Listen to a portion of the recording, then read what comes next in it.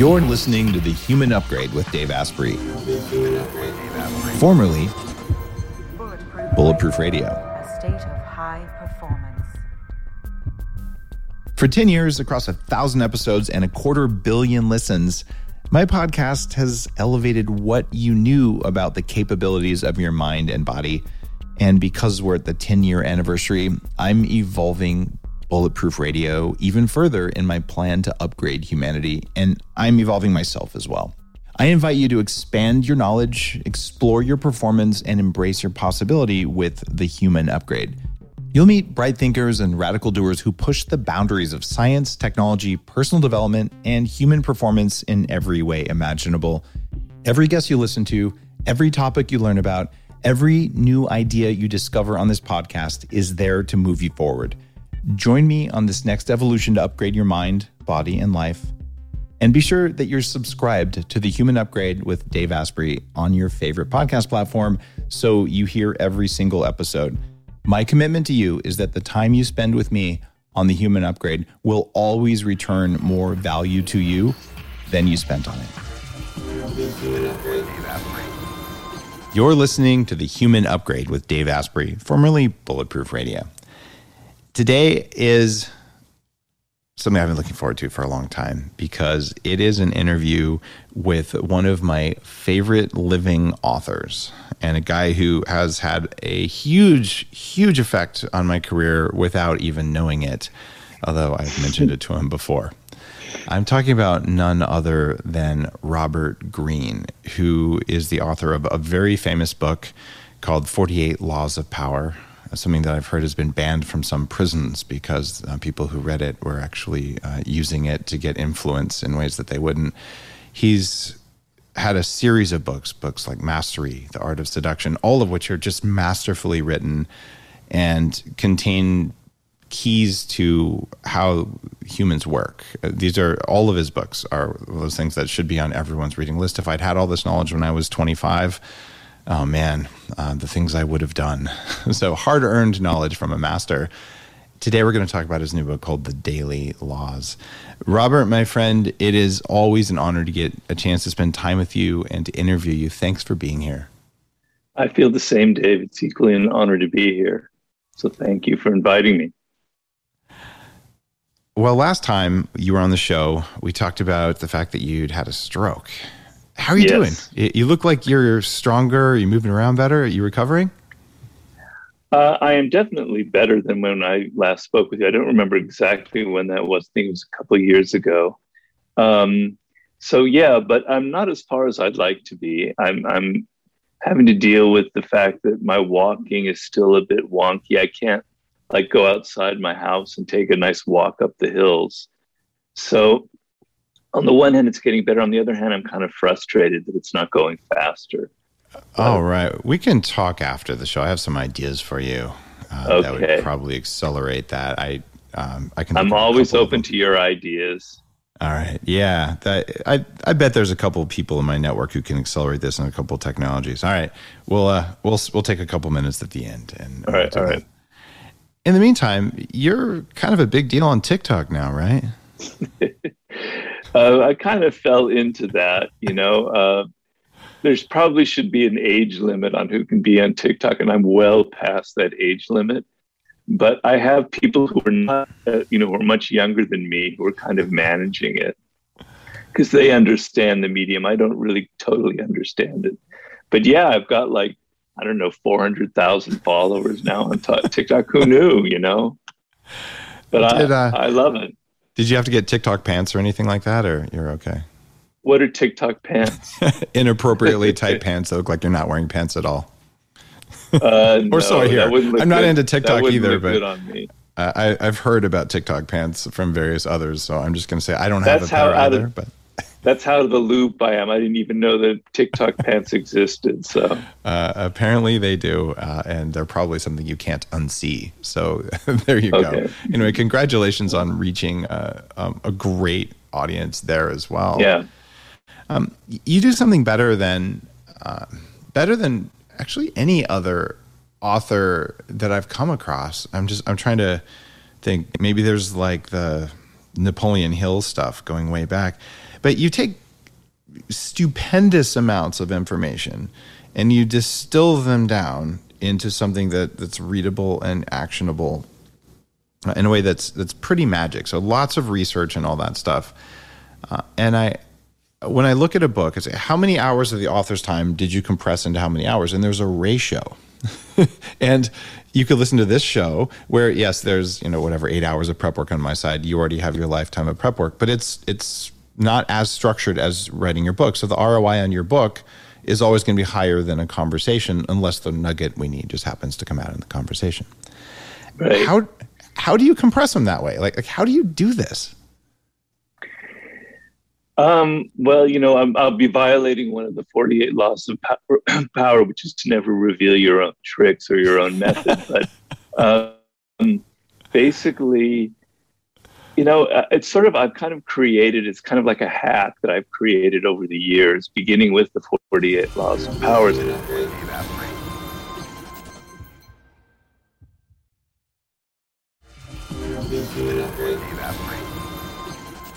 It's sort of, I've kind of created, it's kind of like a hack that I've created over the years, beginning with the 48 laws of power. So, I read lots of books. I take copious notes. I have a note card system. And then when it comes to writing the story or the ideas or the philosophy behind it, I try and compact things to get to the essence of it, right? To get to what I think is the actual kernel of truth and cutting away all of the extraneous material. So when I read other people's books, I'm kind of going, I don't need to know that. What's the point of that? It's not adding anything. Mm-hmm. It's kind of detracting as it's distracting.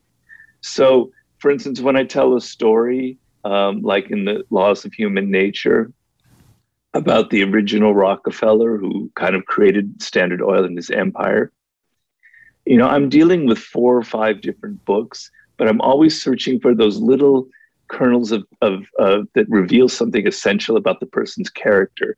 It takes a lot of legwork, much more than you'd ever imagine. And then I find that and I have to put it together. And so that is one element of the compression that we're talking about, just honing in on the exact details that are necessary to tell a story or the exact ideas that I need to communicate. Then the second form of the compression comes from my neurotic compulsion to edit, to rewrite, to rewrite, to rewrite, to rewrite, to rewrite, until I feel like I've arrived at the truth. So if you saw my first draft, you go, whoa, this isn't very interesting at all. Starts to get, I'm compressing it down further and further until I get to what I think is the core of what I need to express. So I don't know if I've explained it exactly correctly, but that's kind of my process. So you have this very large top of the funnel where you're gathering all sorts of information by reading a lot. You're taking notes along the way. And it seems like you've downloaded your note card system to Ryan Holiday, who I know was one of your lead researchers for 48 Laws of Power. And you look at Ryan's books, I love his books because they're also information dense and there aren't a lot of wasted words. So it seems like that technique for doing that, that's a precious thing, and that's something that I want to see you write a book about. The laws of saying shit that matters. Can you write that book? I'll try. But one thing I left out, just to go back for 1 second, the note card system itself is the major form of compression, I have to say. Okay. So, when I read a book, usually I find most books are not organized very well, and it kind of irritates me. So when I read something on page 10 and I wrote it down on a note card, and then I find the similar idea expressed differently on page 265, I'm able to take all of the ideas that are spread out in a book in kind of this dispersed manner and give it kind of an edge or kind of a concentrated form through the note cards that I take. That makes so much sense. And I credited you in the book Game Changers that I wrote, but the structure of 48 Laws of Power is what led me to structure my book that way. My information gathering was through interviews and surveys and statistically analyzing results and then writing laws, a different, not your note card system, but just wanted to acknowledge that here as well. That it's a great book. I've really enjoyed it. Oh, the fact that you read it. Hey, thank you. But the notion there that, okay, you gathered all the info, but then you somehow, 48 laws, and I'm going to, organize it this way.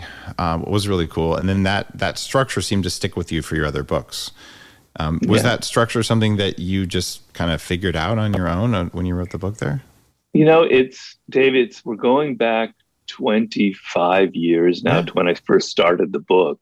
So I can't completely remember exactly what was going on in my mind at the time, but there were some other kinds of books that kind of influenced it. Things like the I Ching that I used to do a lot back in the day, that had like the 48 hexagrams, right? And were broken up into sections. I think unconsciously I was thinking of something like that.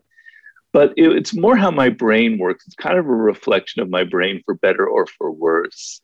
I don't generally think of things in this kind of seamless fashion. I like breaking things up into different kind of categories, right?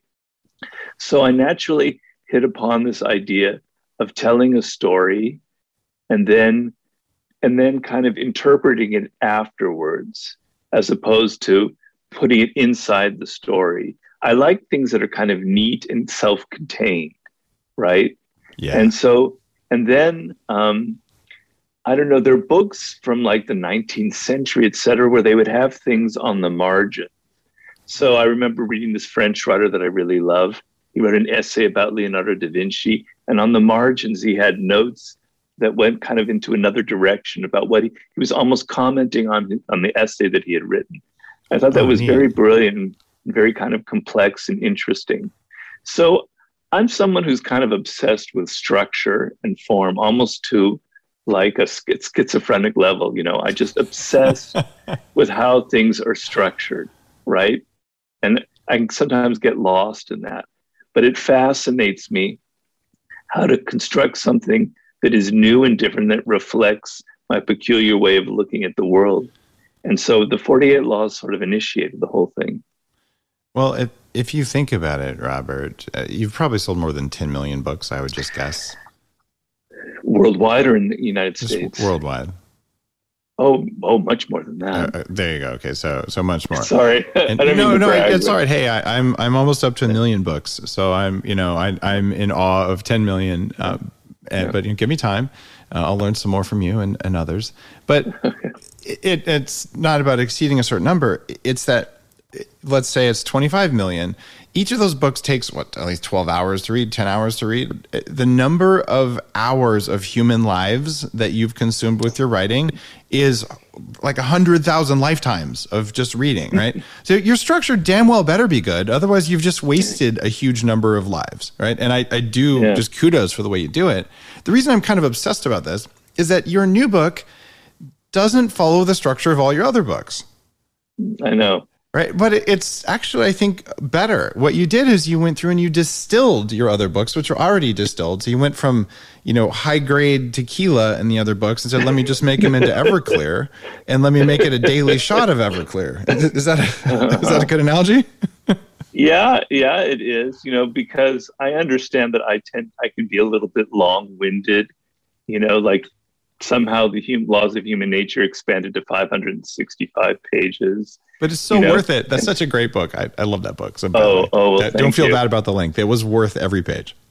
Oh, okay. Well, that's good to hear. But, some people, I noticed that my shortest book, which was 50th Law that I did with 50 Cent, and Mastery, which is relatively short, a lot of readers really gravitated to that, right? So I wanted to create something that was a little simpler to handle and that kind of took all of the most salient, kind of hard-hitting ideas scattered through 6 books and put them in one book in your idea of a very distilled shot of tequila or Everclear. What is it called? Yeah, Everclear is the 95% ethanol as distilled as you can get it. The moonshine, basically. Twice as strong as tequila, which is already pretty strong, which is going to be 40% alcohol. Oh, okay. I see. So, I wanted to get to that 90% alcohol. But also, I did want to structure it. So it's not like a greatest hits, it's not like the Grateful Dead greatest hits from all the live concerts or anything. Basically, I gave it a kind of an order. And the order is, starting with your career and your life, how to look at yourself and where you're going, for the first 3 months. In the next 3 months, now how do you deal with people in a political setting, like you're in an office and you've got toxic people around you? And then how you become better at influence and persuasion and getting people interested in your ideas. And finally, how to kind of sum all of that up with a superior knowledge of human nature, et cetera. So there is a kind of a logic and an order to it, but it's not too tight where it gets kind of irritating. It's kind of a loose structure. So, you know. Okay, that makes a ton of sense. I really like that. And you mentioned toxic people. It seems like we have more of a problem with that. And just to set context for everyone listening, there's 12 things here that you can talk about. Each month centers around a major theme. Things like self-control, human nature, toxic people, power and seduction and persuasion. It feels like, though, that this toxic people thing has become a bigger issue lately. We have all sorts of divisions in society and all. And we have people who are shaming other people for, all sorts of things that probably aren't worthy of shame. What is your number one strategy for dealing with toxic people? I know you've written chapters and books on it and all, but if we were to offer some real value to people, what would it be? Well, it's very simple, is learn how to avoid dealing with them, or learn how to recognize them before they get enmeshed in your life.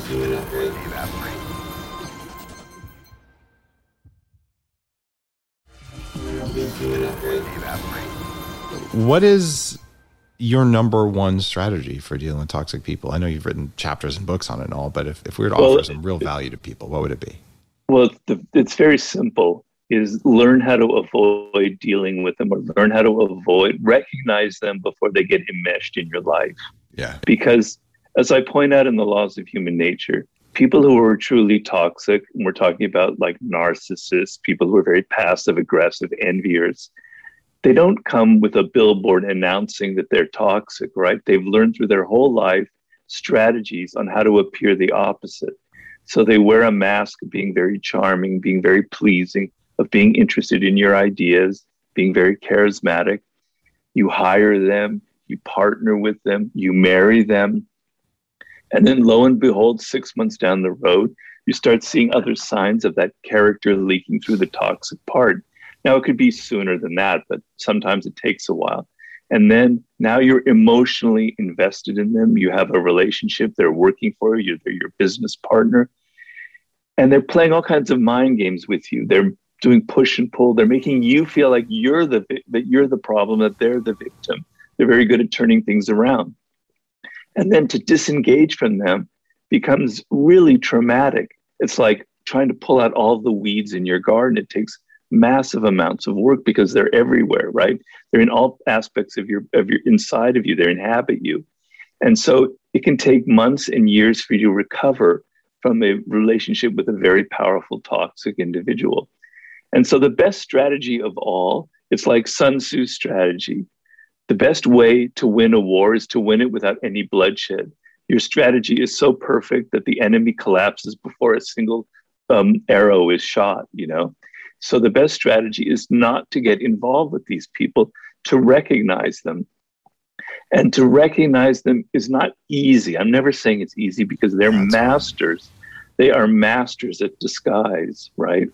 And they play on your emotions, and we're very weak that way.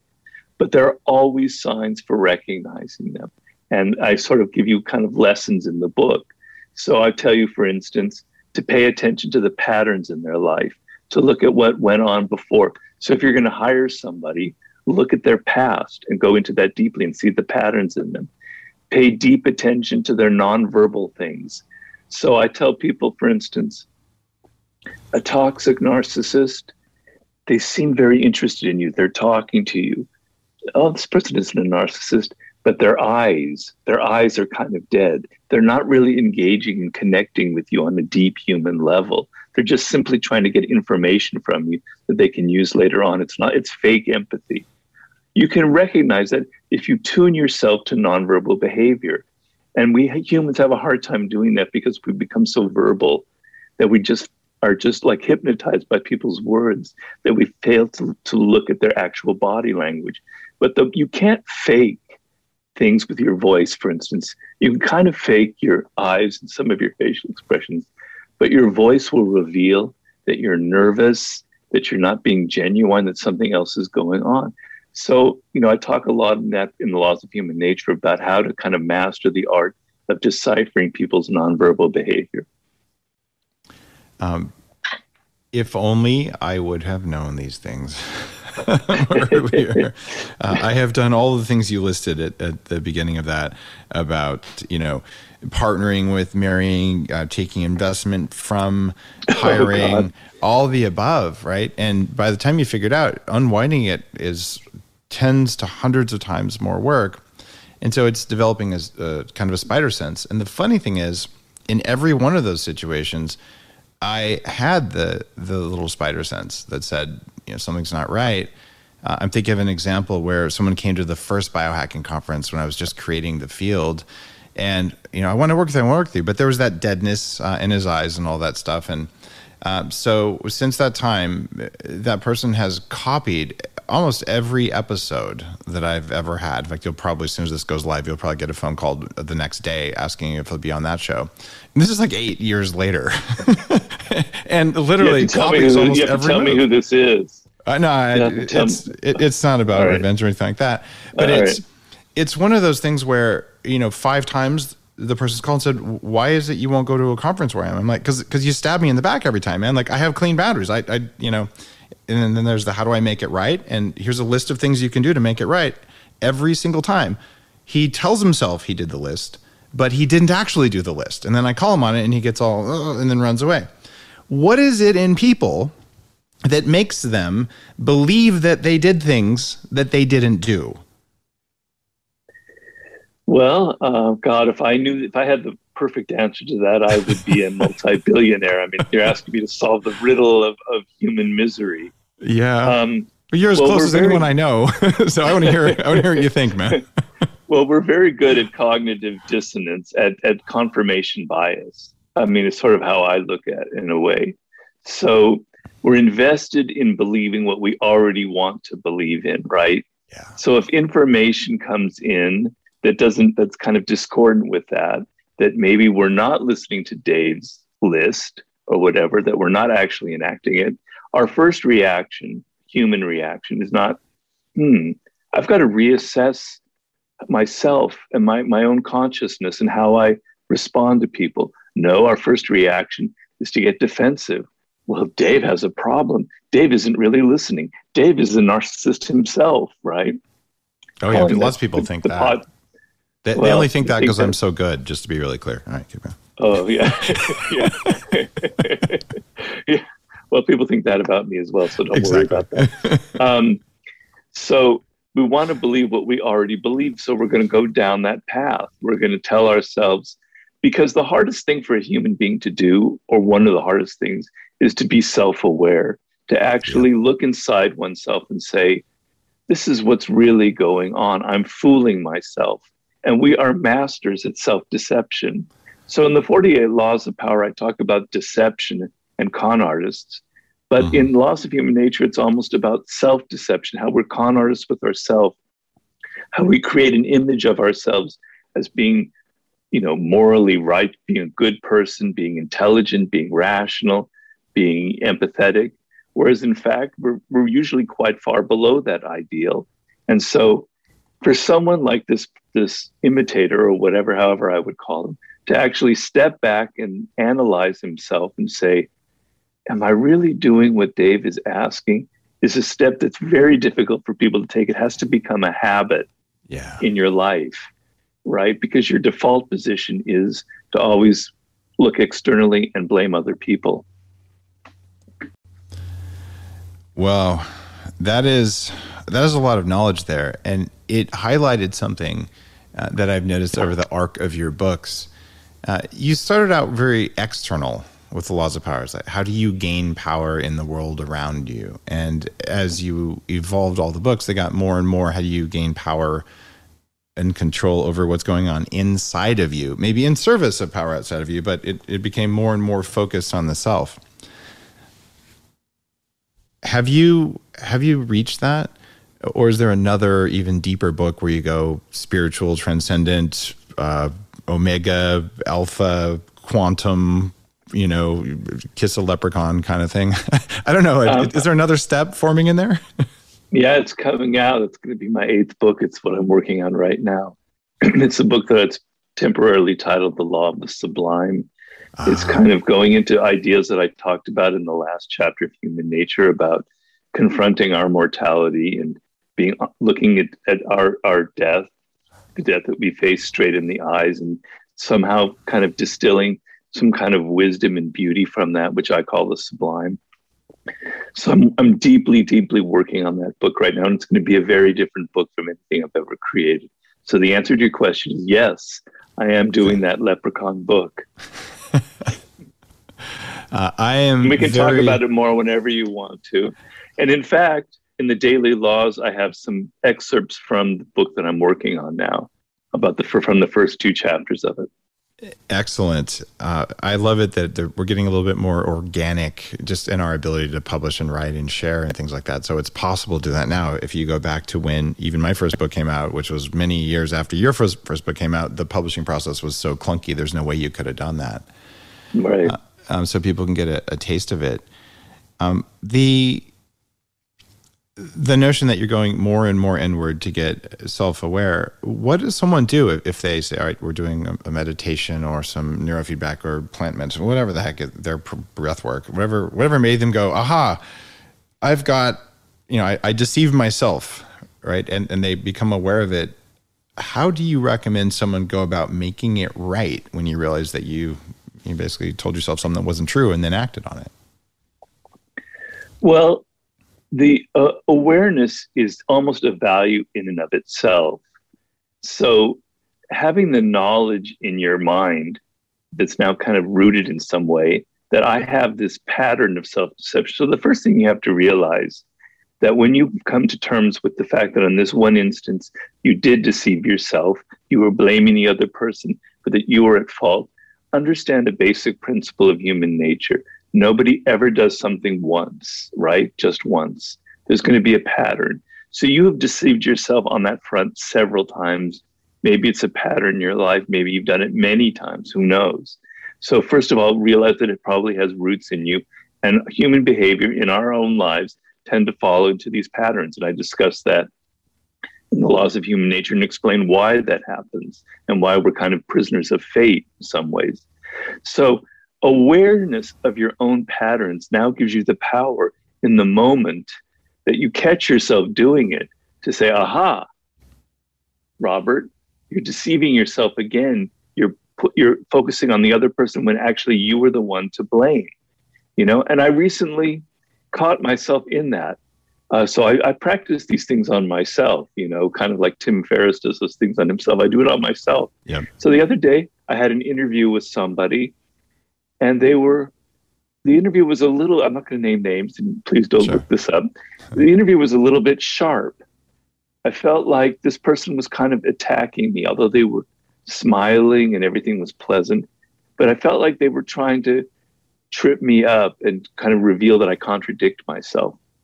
And I'm going, damn, why is that? Because I thought I was friends with this person. And then I started thinking, no, Robert, maybe you did something that caused it. So I'm aware of my pattern of always externalizing and finding the other person to be wrong. And then I realized that maybe some of my own behavior, some of my own communication with this person was kind of triggering certain emotions that would lead them to now want to upset me in some way, that I had perhaps created some envy inadvertently, and that I could have controlled some of my communications better, etc. So simply aware of your own patterns gives you the power to now change them, right? So it's just like the toxic person thing. The key is to recognize them before they happen. The key here is to recognize in the moment that process is going on. That is that is almost enough in and of itself, I think. It's also like your reaction is to get emotional when somebody says something, right? Mm-hmm. To get angry, for instance, get triggered. If you develop the habit in the moment of understanding that you have that propensity, you can now give yourself a little a little lapse of 10 seconds where you calm down, where you don't react, and then that will allow you to not react. And the next time it'll be 20 seconds. So developing the pattern of being aware of your own patterns is, to me, almost enough. Very, very well said. And you mentioned envy in there. And in the laws of human nature, you described envy and both how to spot it in others and in yourself in the best way I've seen in any book, including a bunch of books on narcissism and all, because I've been studying this, just trying to understand why have I made some of the hiring decisions I've made in the past, and how is it these people can, how can these people come in and, just trash things and just like pollute a culture and all. I'm feeling a book here, Dave. I'm feeling that you could write a very interesting book on this. I've already got a title. Okay. My publisher says no. So my next book will be not quite that one, but I might write this one at the same time because it's ready. I already know it's already all in my head. Okay. So you read my mind there, Robert. Yeah. There is one, but I do have to just say what you wrote about envy there, to spot it in yourself, was really cool, and I've even taken a few of those ideas in a couple of the lectures when people are stuck on envy at 40 Years of Zen, my neuroscience thing, and I'll actually say, according to Robert, here's what's going on with you with envy. Right. So I love it that you mentioned it there. And you're also, as I recall, a fan of Abraham Maslow, right? Yeah. And you went out and you figured out that early in life he was in a bed or something, if my memory serves. So he was. Am I getting this right from one of your early books that he was? I think you might be thinking of Milton Erickson. I'm confusing him with Erickson. You're totally right. They're both old psychologists. You're right. It's Erickson, but you're a fan of both. Well, sorry. But I'm more of a. I mean, I like Abraham Maslow, but I adore Milton Erickson. He is like a god to me. He's amazing. And these are people who were cracking the code of what's going on in our heads before you or I were, where we are now. Your new book that's coming out next after the Daily Laws, about the law of the sublime, Scott Barry Kaufman was on the show recently, and he said, I've read everything that Maslow didn't publish. And his final phase was transcendence. That's something that's necessary for humans. And here you are getting to the same place with the law of the sublime, very similar territory there. Do you think that's a necessary part of being a human? Is that part of our hierarchy of needs?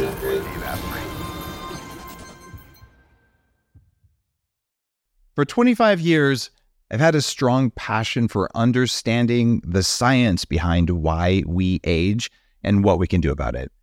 One of the most groundbreaking discoveries in the last 2 decades is senolytics. Senolytics are plant-derived or pharmaceutical ingredients that can help your body drop old, worn-out cells.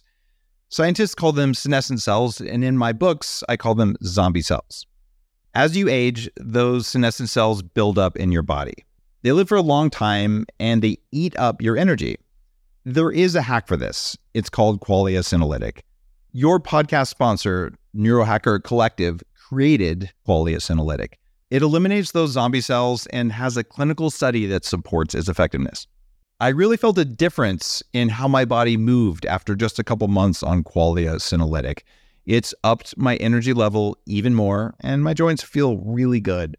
If you're over 30 and you want to use a clinically tested formula to help you feel younger, try Qualia Senolytic. To get younger now, visit neurohacker.com/Dave and try it risk-free for up to 100 days. Use code DAVE at checkout to get 15%. That's neurohacker.com/Dave. Use code DAVE. You're listening to The Human Upgrade with Dave Asprey. And here you are getting to the same place with the law of the sublime, very similar territory there. Do you think that's a necessary part of being a human? Is that part of our hierarchy of needs? I think so, and I very much delved into it. I want to find out the origin, and my sense of it is the way I write about it, and of course I could be wrong, is that it has roots that go back hundreds of thousands of years to the point where humans first became conscious of their world, right? So other animals are obviously aware of space and space around their environment. we're the only animals that are conscious of time, right? We're aware of the passage of time in a way because we're aware of our own mortality. And whenever that moment happened, I don't know how many thousands of years ago, was a turning point in our evolution. And so we looked up in the sky and we began to imagine something like eternity, like endless space and endless time. And we were kind of awestruck by it. And we felt very small in relationship to everything around us.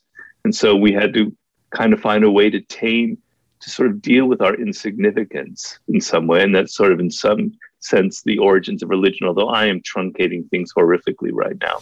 But anyway, so embedded in us is the knowledge of our essential insignificance, right? In the sense of, yes, spatially, but also time-wise, that our meager little 80 years of existence, if we live that long, compared to 13 billion years of the existence of our universe as far as we know, is, the proportions are just impossible for us to even begin to measure, to gauge. It's beyond our comprehension. And so that sense of awe and kind of insignificance at the same time is, to me, the essence of the sublime.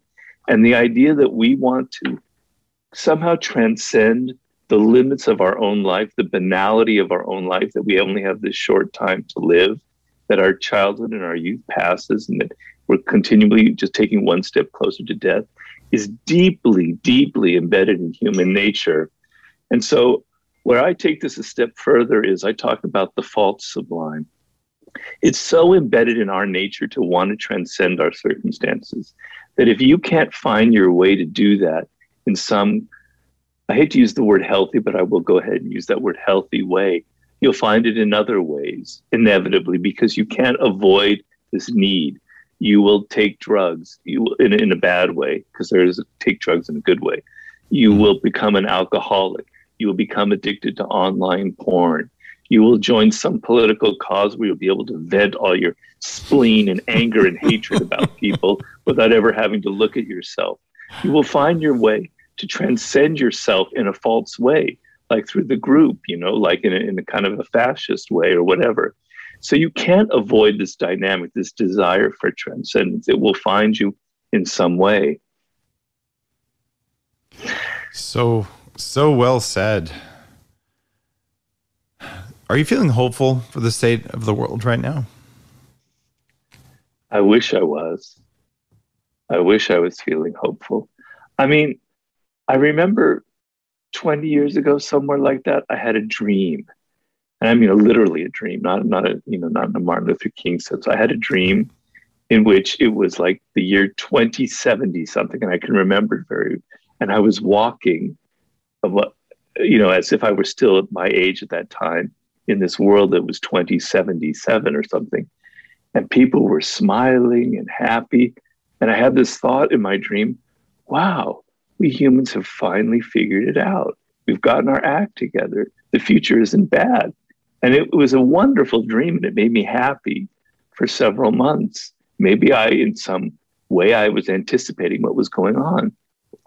But it's hard to feel that way. The dream is faded in sense. And it's mostly how insanely irrational we are. I sometimes, I don't know how I can, it's hard to explain in words, but whenever I read about North Korea, right? And what a miserable, insanely miserable life people live there, right?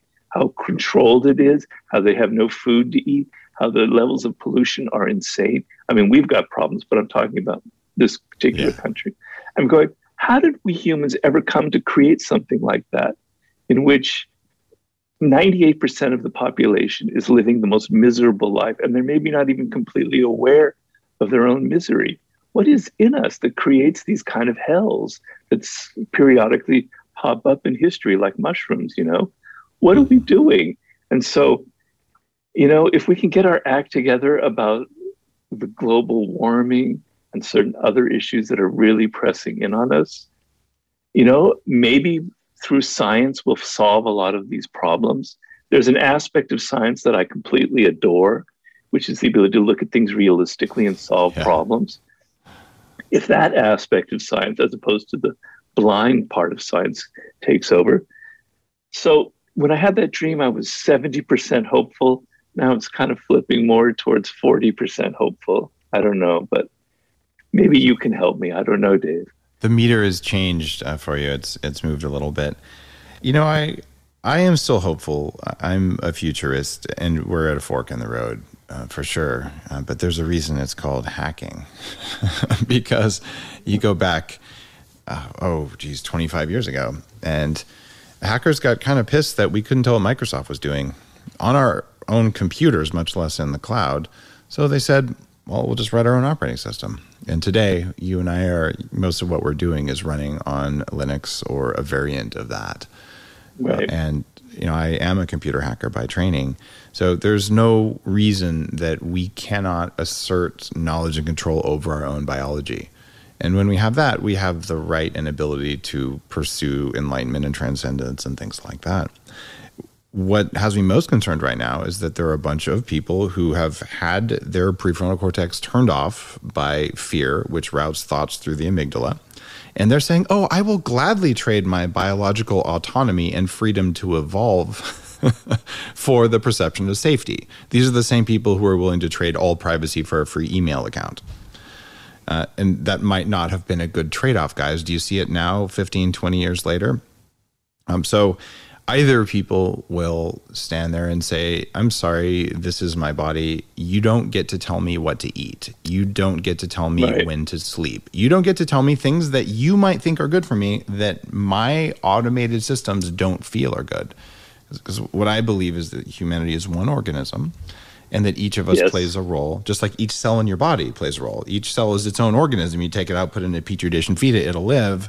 But it's stressed because it doesn't have its community. So I'm hopeful that right now enough people will just say, you know what, I've got to be free to try different foods and whatever. Because if I did what everyone told me to do in the 70s, I'd be obese and have diabetes like most people do now. Gee, that's so weird. And some of us don't.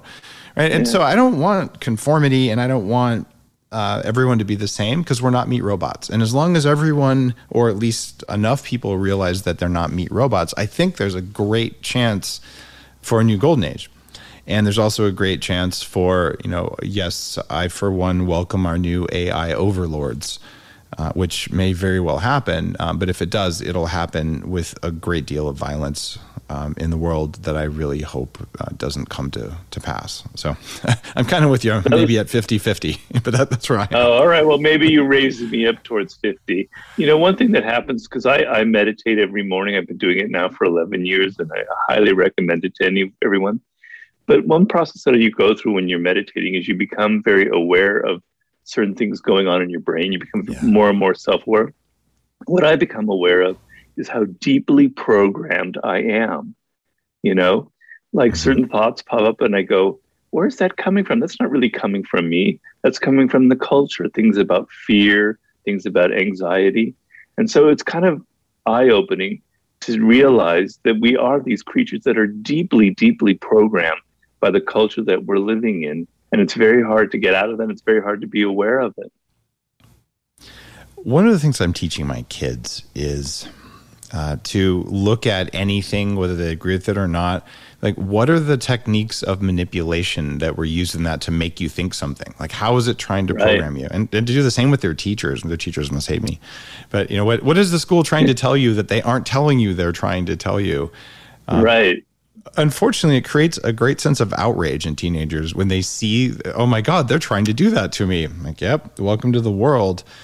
How do you deal with that sense of outrage? Like, you dumbass, did you really just say that on a national news network and expect anyone to believe it? And so there's that outrage. And then, oh my God, they believed it. The other outrage. How do you deal with that in your meditation? Well, you know, so I've got to kind of figure out what's productive outrage and what's not productive outrage. Like, there are things that you cannot control. That's just part of human stupidity. I think there was some scientist who had a great quote. He goes, I now believe in eternity or infinity because I've witnessed the infinity of human stupidity. Right? I'm doing a terrible job of it, but that was the gist of it.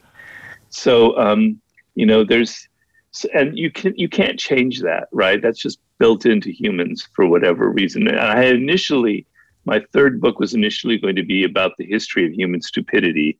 And instead, I wrote about warfare. So it's still a book that I want to go back to at some point. So you can't really control that. You have to suffer fools gladly, as it says in the Bible sometimes. Yeah. But then you do need to be outraged. When I was a teenager, I had a lot of anger because there was this incredible split. Now, I'm older than you, Dave, so I'm growing up in the 60s and 70s. Those are my formative years. And, I'm seeing my parents' generation and the world that I'm living in. And there's this insane disconnect going on between the two realms, much like young people now are experiencing Generation Z and millennials with boomers, like your world isn't my world and what's going on here. And I was really angry and outraged continually, much more than I am now when I look back at my old journals, at the world. And I think being angry as a teenager is a good thing. I wish there were more angry teenagers, right? So because it yes. We don't do things unless we're motivated, unless we're emotionally invested in it, right? So if people are kind of half-assedly saying, yeah, there's some problems in the world, maybe we should kind of work on it. Now there's a party going on next door, I'm going to go to the party kind of thing. You have to have enough emotional engagement in the issue to actually want to change it. So I'm all in favor of your teenagers seeing through these games. I think that's fantastic. I'd like to hear some examples of that. Like here's how Facebook is manipulating you. And they go, you're right. I think that's a great thing and I'm all in favor of it. Wow. Well, the idea that we need more teenage anger, it's about time that someone said that. And I appreciate that you just did. I did a post recently and I followed through on it. I said, guys, I was going to wait till my kids were 16, but there's 3 movies the kids need to see right now, even if they're 12. And yeah, it's uncomfortable to watch them with the 12-year-old, but I did. One is Braveheart. Uh-huh. This is what one angry person can do when you wrong them the wrong way. And I wish everyone in every government putting, illegal things in place right now, all of them need to watch that movie and know the power of a pitchfork. Because that's a great idea. So yeah, kids need to see that and say one person what they did do and what they still can do. And this is why we treat others with respect. Yeah. The next one was Gattaca. I've not seen Gattaca. Oh, it's probably 15, 20 years old.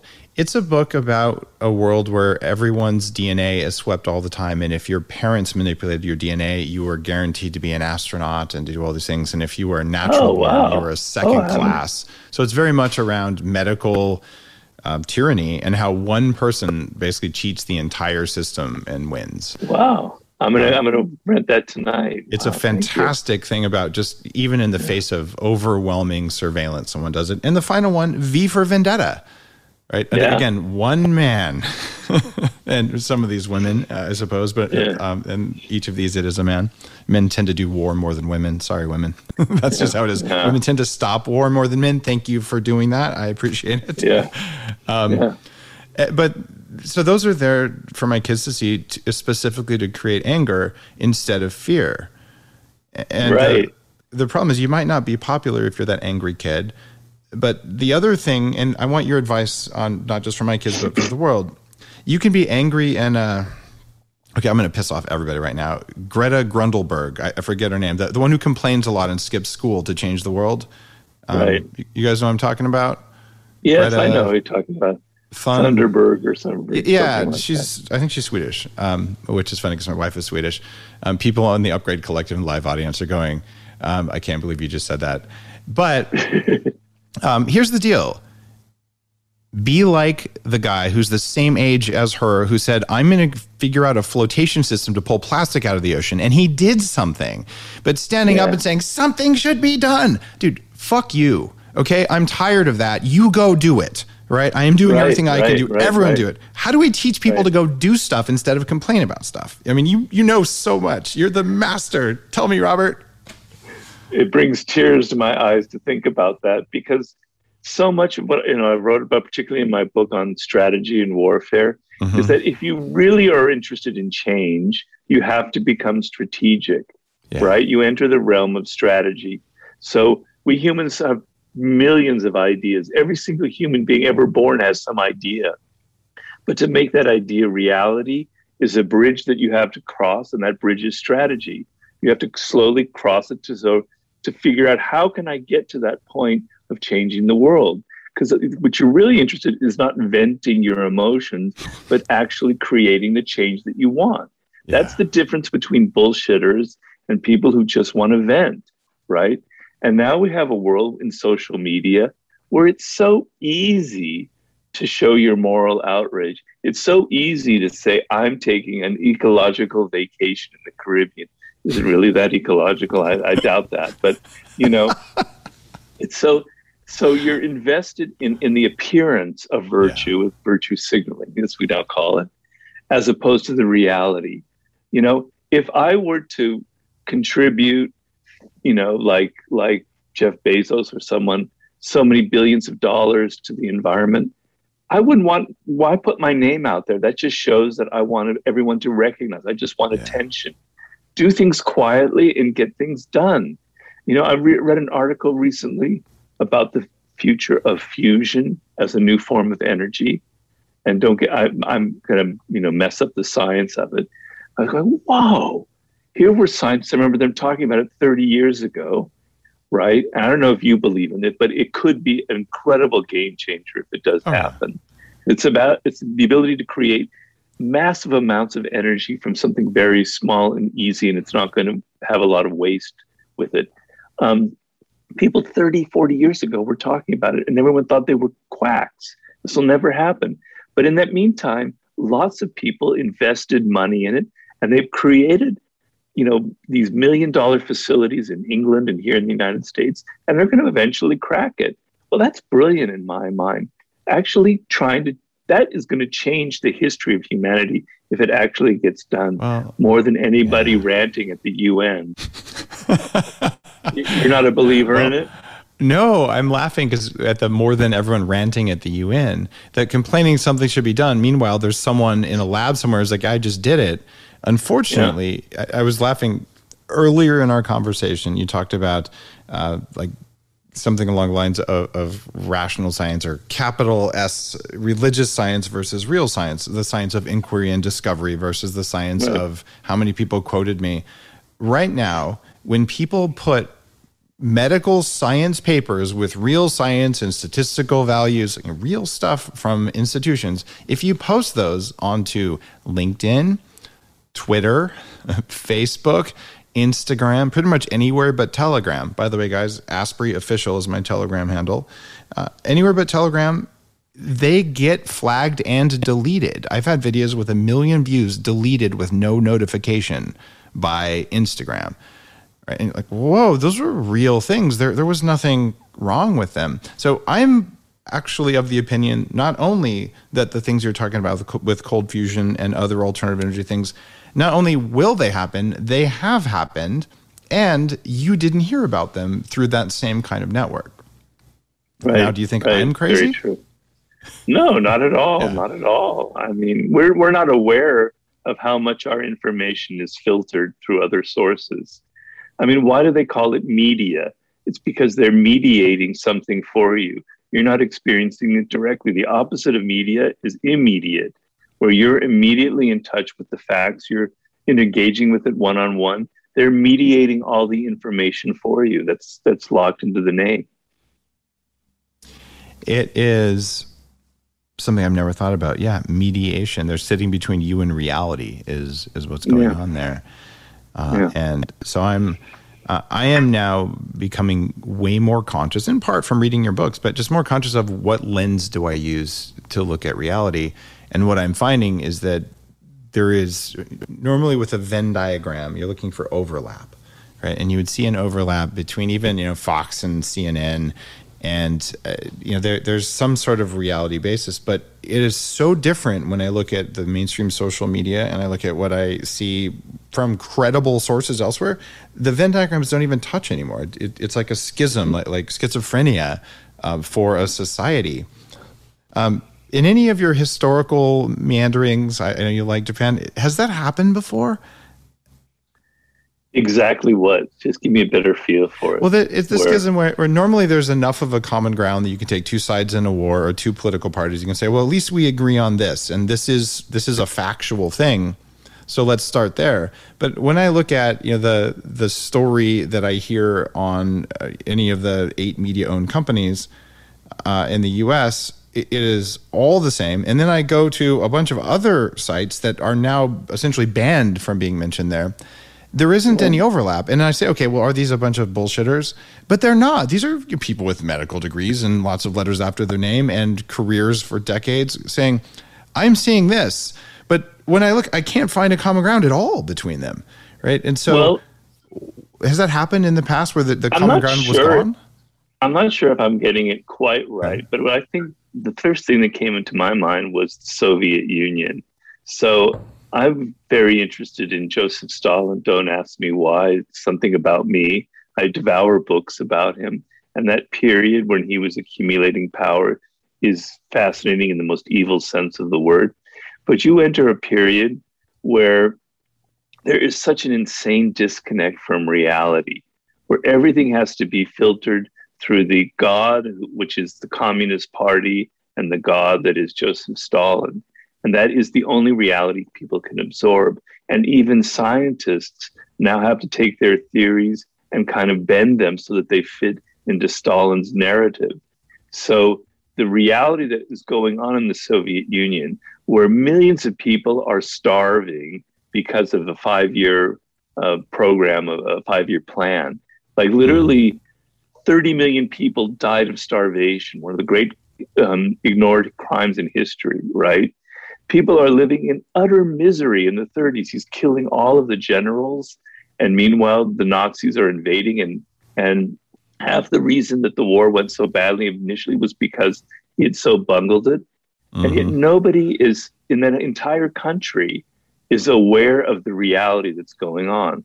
A handful, kind of like your V for Vendetta or the Braveheart, a handful of people are aware of it, and they're deeply disturbed, and they're either put in gulags or they emigrate or they've come up with a strategy for kind of disguising themselves.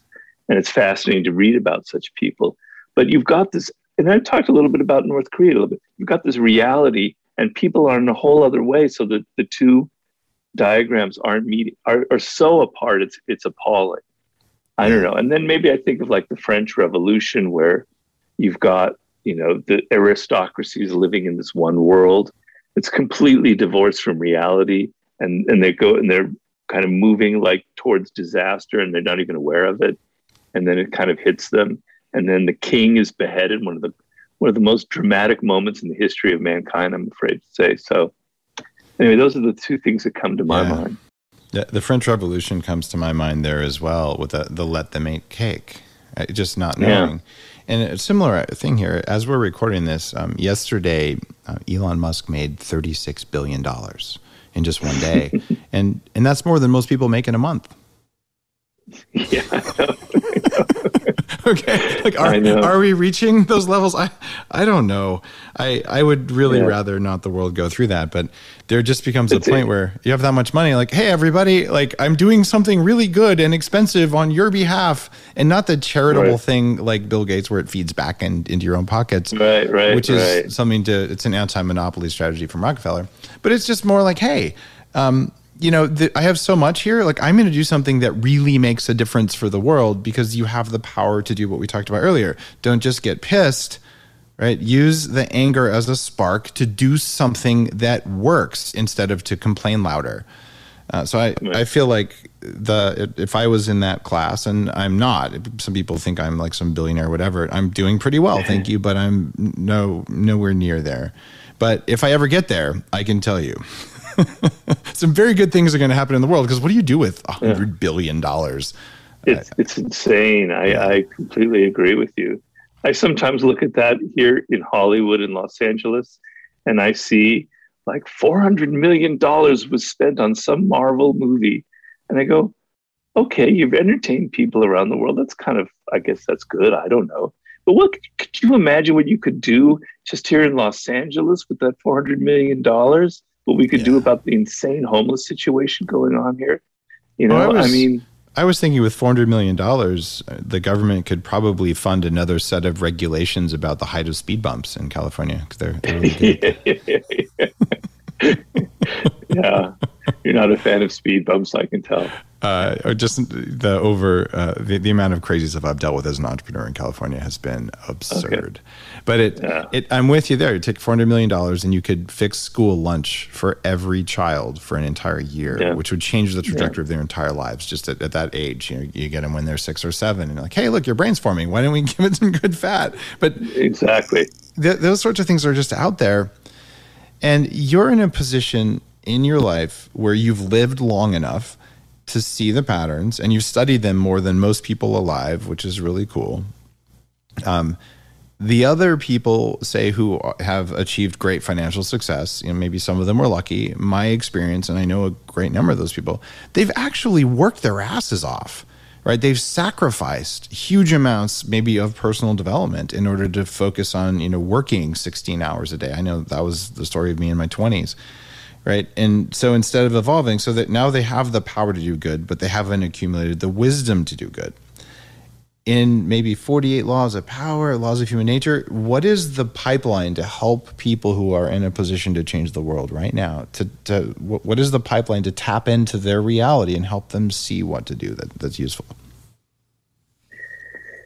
I know it's a hard question. Yeah, it is hard. You mean in the books that I've written? It just from the you've in order to write your books, you've accumulated a huge amount of knowledge that isn't in the books, that was in your creation process, and you've got what's in the books, and you've already just distilled all of them into your daily laws book. So your brain has got to be primed of any human alive to say, oh, if you were to talk to someone with an absurd amount of resources who could do something to make the world better, how would you turn the light bulb on for them? So that they go, oh, yeah, of course I should do that. Well, boy, that's a thorny question. I mean, like if I were to go to Elon Musk and to get him to try and donate $80 billion to just ending global warming or something like that. Oh, he did. So Elon has... Oh, that's right, recently. Yeah, I know because the first $50,000 for that prize and the speech that got it to be an X Prize, that was my $50,000. Oh, so really? He funded it 3 years later. Yeah, but the first step of a prize is raising $500,000 and convincing a room full of successful people to donate enough money to fund the creation of the prize. But yeah, that first donation there was mine for the carbon capture X Prize. Yeah. Well, I'm very excited. Congratulations. You're welcome. So Elon's being the wrong example because he put his money where his mouth is. And thank you, Peter Diamandis, if you ever hear this. I'm going to give him a pass. So he could do more than 100 million. But all right. So of all the multi-billionaires to pick on, I think there's a couple more others. But anyone who's phenomenally, absurdly wealthy, looking at hundreds of billions of dollars. Most of them don't have that mindset because they haven't done the work you've done to understand their minds and their brains, because you can't do that and build a multi-billion-dollar empire. Because I've built $100 million plus companies. It's very hard to carve out time and have the self-awareness and the reflection, and go for a walk in the forest, with a board of directors breathing down your neck. So how do we switch those guys into you better do something now mode? Well, it's hard because, as you know, I've devoted several of my books to the problems of persuasion and influence, and human beings have natural resistance and defensiveness. So if you come to them in a whiny, complaining, you're a bad person, come on, get on with the program here and do something positive, their reactions will be, okay, sure, you're right, but then they're going to inwardly rebel against you, right? Mm-hmm. So there's the 48 laws of power manipulative way to get them to sign off to the good things, which is to appeal to their grandiosity and to say, look, your name is going to be behind this incredible thing. This is going to be your legacy, right? I'm not going to sit here and I'm not going to begin my pitch by, you're a bad person, you need to change, or make them feel guilty. I'm going to begin, you're a great person, You've accomplished amazing things.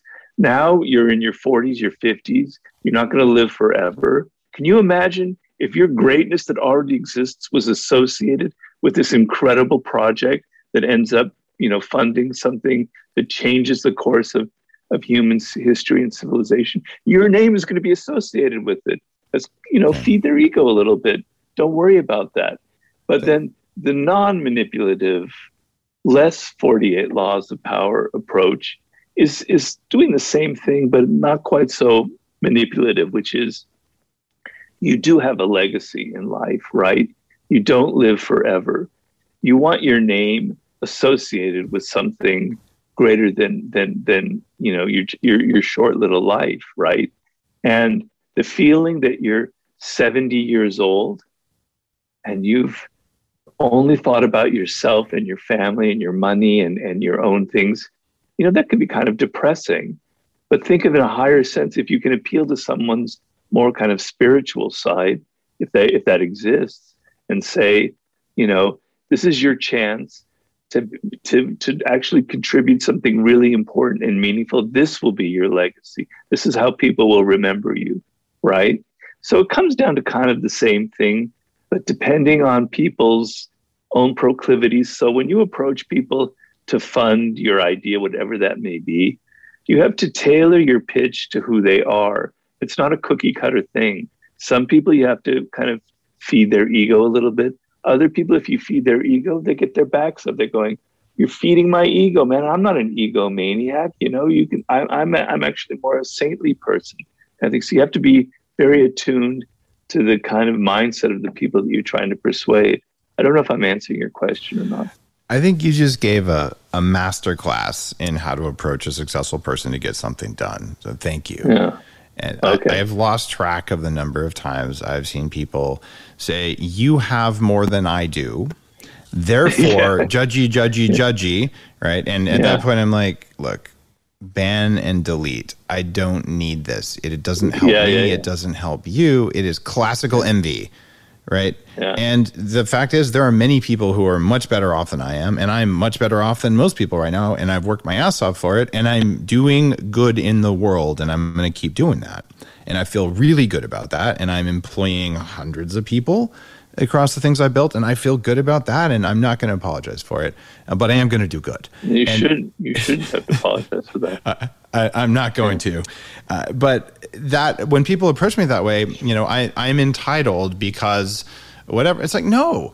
But if you approach me and say, "Hey, I would love some help. I'm working on doing this because it matters." And I think, whether it's financial or usually it's advice, I'm not that heavy of an investor right now until I sell one of my companies. But it's enough to go, yes. And I've helped a lot of small entrepreneurs for that reason. But your little monologue there about, hey, do it because it matters, and with a little bit of do it because it matters to your ego, frankly, because that's how salespeople work. That's how you do it. But to come and say, "I'm entitled, you have to give it to me," dude, you're probably not going to get an ear. You just won't. So your wisdom, thank you for sharing it. That's how we get guys like Elon to say, "Yes, I'll put $100 million into capturing carbon." I think that was the biggest X Prize to date, right? And we can do this. We have the science. We just have to have the motivation and the freedom to be inquisitive and to see both sides of an argument. Anytime someone tries to delete one side of an argument from your reality, they're probably not working in your best interests. Definitely. Any thoughts on what to do about censorship in your studies of history and human behavior? Well, the moments in history that we applaud the most, that we kind of look at as golden ages. I mean, I could name a few. I would think of 5th century BC Athens, the first kind of true, there were other forms of democracy before that, but kind of a very, very alive form of democracy. Or we look at Renaissance Italy in a very particular period. Or we look at early on in the United States when the country was first forming in the late 18th century, or we look at the 1920s. These are periods in which, ironically enough, the communist Chinese were the opposite of that, called "let 1,000 flowers bloom." It's a period where all kinds of different divergent opinions are kind of coming together, and nobody is censoring it, nobody is mediating it, and there's no single form of authority imposing itself on the zeitgeist, on the mindset of people. And I know I wrote that in The Laws of Human Nature, and my editor came back, well, I don't think of 5th century BC as this, in Athens, as this open creative time. And I go, well, I'm sorry to tell you, you're a very smart person, but this was a culture that was incredibly open to influences from India, from ancient Egypt. They were a seafaring culture that was open to all sorts of influences. And the amount of, I know they eventually put Socrates to death, so that was kind of already starting to decay towards the end of the century. But it was a period of incredible debate and openness. So these are our golden ages. This is what we look to as if we look back on our own childhood and we go, this is the human ideal. It's where people are allowed to have divergent opinions, and it creates this kind of healthy environment. In nature, if you study biology and ecosystems, the most vibrant ecosystems are the ones where they have the most diversity of life. It kind of creates the self-fulfilling prophecy. Where there's diversity, there's more diversity. And then there's a kind of a feedback system, and it gets healthier and healthier. It's the same in culture. When we have diversity, when we have divergence, when we have different opinions, there is this kind of healthy landscape. The same thing happens in the human mind. The human mind is a landscape. If you only get your source of information from one source like that, and you're very closed, that landscape is like a desert. There's nothing growing. There's not even a cactus anywhere to be seen. But if you open your mind up to all sorts of ideas from all different sources, you're creating the Amazon forest in your own head. And it's incredibly vibrant, and new ideas will come to you. So trying to mold people into a single way of looking at the world is to create the most sterile form of culture. And what is the opposite of these periods I just mentioned? Well, there'll be periods like Soviet Union or communist China, or maybe even to some degree 1950s in the United States under the McCarthy era, where people are so afraid and anxious, and they all have to conform to the same opinions. Culture becomes totally stifled. So that's my response to the censorship issue. Got it. So the people doing the censorship think that they're achieving something good with it, but what they're doing is not so good. Did I misinterpret your question somehow? No, I think you got it right. What do you do about censorship? It's a broad question. But because you're not just a student of history, there are lots of people who are historians, but you're looking at this through a lens of human behavior, right? Which is not how everyone looks at history, at least not in my experience. So I think your take on when have we seen this before and what's happened every time, that's illuminating for either a person or an entity like a company or a government, which is a group of people. If they're looking to turn on censorship, and let's face it, guys, there is a ton of censorship happening right now, whether we want to call it whatever we want to call it, it is a fact. And the people doing that, they believe it's in their interests or maybe everyone's interests, but all of history and all the things that you've seen are saying it didn't turn out that well for any of those people doing it. And I don't think it's going to turn out well this time, even if we build some automated censorship enforcement engines, which is what's happening now is you have persuasion and you have dissuasion. And we now live in an era of dissuasion where most people are self-censoring themselves. So you're massively dissuaded from saying something that's going to go against the social codes and the conventions, the woke conventions, whatever word you want to put on it. So you're doing the self-censoring. To me, that's a lot more pernicious in some ways because, anyway. Well, I have learned to say it without saying it pretty well on Instagram. At least half my posts don't get flagged with a warning that's irrelevant, even though I'm talking about it and I'm having great fun. It's subversive. We'll be really straightforward. Yeah. And I would encourage everyone listening, instead of self-censoring, which is the first thing that's coming to mind if you're a normal human, you can say, instead of not saying it, I'm going to play a game of saying it without saying it. And man, that drives people nuts. I'm all for that. I love that. But by the way, have you seen What? Oh, sorry, I didn't mean to cut you off there.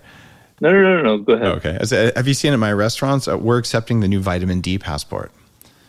If your vitamin D levels are above 60 and you have proof of that, then we'll gladly give you a cup of coffee for free with whatever you purchase. I got to go check my vitamin D levels. They're probably pretty high because I take it every day, but I don't know. I suspect as much. And I live in LA where the sun's shining a lot. But you should be all right, but you still need to supplement in LA. I do. It's funny because that's one of those things you can't talk about anymore, even though there's hundreds of studies. And I can't say what the studies are about right here because then we'd be facing censorship as well. But you can talk about it, but only in the absence of talking about any other, current. Really? We can't even talk about the benefits of vitamin D? We got to that point now? You can talk about it. However, you can't talk about it, the benefits of it in context to anything that might be catching. You mean like COVID? Oh, no, I'm sorry, that got beeped out. Chris, can you make sure we beep over what he said there? But literally like that. So the transcript of this, if it says that in it, they'll be like, oh, you said vitamin D and beep. And then the little engines pick it up. And then they don't fully suppress it. What they do is they take the reach down to 10% of what it was before. And the search engines, at least if you're on Google, all right, I'm find sorry. it. Okay, I'll censor myself from now on. I'm sorry. Don't even worry. Literally, we'll put a beep over it. It'll be hilarious. But like this is the kind of self-censorship that you and me and everyone is dealing with right now. But we just said it without saying it in a way that makes it even worse. So that's part of my strategy. That may be, the wrong 48 Laws of Power strategy, but I feel like it was influenced by reading your books. So thank you. No, it's the totally right 48 Laws of Power strategy. I'm all in favor of that. I even discussed that strategy in particular with one person in the Middle Ages who couldn't say heretical things, but found a way to write a book in which he appears to condemn heretical things, but it's written in such a way that the heretical ideas are so much more exciting. So he was able to subvert the church in that very interesting way. And I love it. Kind of like Let's Go, Brandon. Do you know about that? No, you got me there. Sorry. Oh, I'm sorry. I hate it when I have to admit my social ignorance. But. It's a modern one. So a crowd was shouting "F you" to the name of a certain presidential person. And the announcer didn't want to say what they were saying because, apparently the crowd is saying, "Let's go, Brandon." Even though the crowd was basically saying "F you" to a president and expressing their discontent. But we don't show crowds expressing discontent on large media anymore. So now on social media, all over the place, people are saying, "Let's go, Brandon," which is pretty much saying, I'm tired of censorship. I'm tired of, all sorts of things that they don't like. And I'm apolitical. I think both parties are completely misguided. They're interested in power. They're not interested in helping you and me. So I don't care. Vote for either one. You're effed either way. We have to fix it ourselves. But what I was just thinking there was "Let's go, Brandon" is exactly what you're saying. No, I wasn't talking about that. I was talking about this, but everyone knows. So maybe it's a bad example. I see. That's great. That's a good example. Thank you for educating me here. I've learned something. Yeah. If anyone says "Let's go, Brandon," then now you know. Okay. Now I know. I am fighting the urge to become politicized. Right, because of what I just said, I know neither party, or there's more than two parties in case people forgot. Neither one has my back. What is your advice for people to stay grounded, centered, and rational when they're getting pulled to be in one direction versus another direction for political parties, for nationalism, for religion, whatever, our whole desire to be part of a group, even if it works against us? Well, the key is awareness. I'm sounding like a broken record. But if you can be aware of how easily you are sucked into these things. So the first part of the equation is, don't think that you, smart Dave Asprey or smart Robert Greene, is immune to these kinds of pushes and pulls that are out there in the media or in politics, because you're not. You're a human being. You're just as easily duped. You just as easily have your emotions played on. So the first thing is, don't ever think that you are an exception, that you are immune, that you are so enlightened that you see through everything, because that is you're deceiving yourself. And that form of self-deception is fatal, right? It's your blind spot. So no matter who you are, no matter where you got your college degree from, no matter how much money you make, you are susceptible to manipulations, to con games, to things that are playing on your emotions. All right, so start from that equation and then develop the muscle to be able to analyze it instead of to be able to get emotionally pulled in to this. So you step back. I often do this when I watch the news on television, which I rarely ever do anymore. What is it that they're playing on? What is the game they're playing, and how are they making money off of my outrage? How are they filtering the information? How are they editing it and tailoring it? So you want to develop analytical skills primarily, right? So you want to be able to learn how to see through the manipulations. So one thing I talk about in the laws of human nature is I talk about biases in the human brain. And I mentioned one before, the confirmation bias, which is very powerful. Another one that I talk about is the conviction bias. And this is a very, very important idea, I think, where we think that somebody who expresses themselves with so much conviction, with so much righteousness, with so much sense of being on the right side of history, we can't help but get caught up in that, because we think that if they're so emotional and they're so full of conviction, it must be true. They must be feeling that, and it must come from someplace real. They wouldn't be deceiving us with that. How can they be deceiving it when they appear to be so excited and emotional, right? So when we see people on television, I know I do this, and I see people kind of with their angry face, so certain of the truth, because quite frankly, as someone who reads a lot of books, I'm never really certain that I know something. I'm continually thinking of my ignorance, and it's pretty wide, my ignorance. The more I know, the less I actually know. So when I see somebody on television or some academic who's so 100% sure of the truth, that's where my bullshit little antennae start rising up, and they go, ding, ding, ding. They start analyzing it and figuring out where the bullshit is coming from. Why? They're trying to, so the form of the conviction thing is actually a form of self-deception. So if you believe in something, but you're not quite sure of it, you're going to try and go the extra mile to convince yourself that it's true. And then you're going to be yelling at people, etc., in that kind of dictator-like way to convince yourself as well that you think that it's true, right? Wow. So you're going through a form of self-deception, and that allows you to appear so animated and excited, etc. So when you see people who display that behavior pattern of they are so convinced of the truth, that's when you know that there's some kind of game going on, some kind of manipulation. These are just a few ideas that I would throw out there. That overly convinced person, it's so true when there's no room for questioning. And that's why that very word, misinformation, it's possible, like likely wrong information, but there's a little bit of smarminess in there. That's kind of a red flag for me, where there can be no discussion there because even though it's information, it's mis. But what you've done in this whole interview, Robert, and I want to thank you for this. You've convinced me that I'm ignorant, I'm easily duped, I'm susceptible to crowds, and I'm a master of self-deception, just like you. So thank you. I forgot that one. You remind me of one thing I didn't add in the last thing, which because I'm getting older, and my brain isn't functioning as well. But is the idea that your ideas come from conformity. We never like to think that. We like to think, I thought of that myself. I'm an independent. I'm a maverick. I'm not conforming. I don't get my ideas because somebody else said it. That's another blind spot. It is. 95% of your ideas do come from the culture, come from the atmosphere, from what other people are thinking, because humans are primed. We're viral creatures. We get caught up in the ideas and emotions of other people. So don't think that you're never as independent a thinker as you imagine. Including myself. That is so true. Even the myth of the lone inventor, a friend of mine who runs the IP stuff at Stanford, Mark, says, Strategy wrote a paper saying, here's all the times in the world, there's almost always 3 inventors in 3 garages at the same time doing the same thing. We don't know why, but the world is complex like that.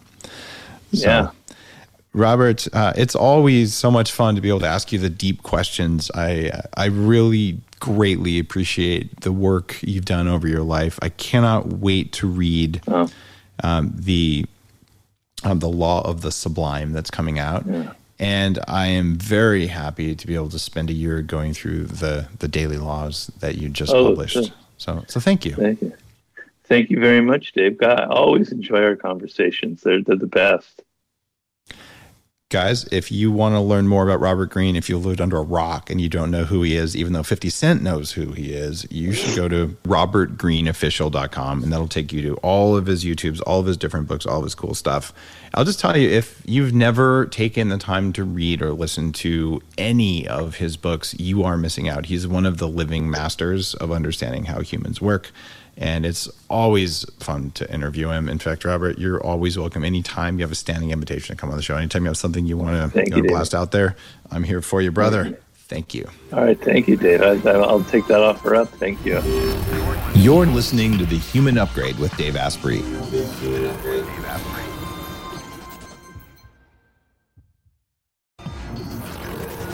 The Human Upgrade, formerly Bulletproof Radio, was created and is hosted by Dave Asprey.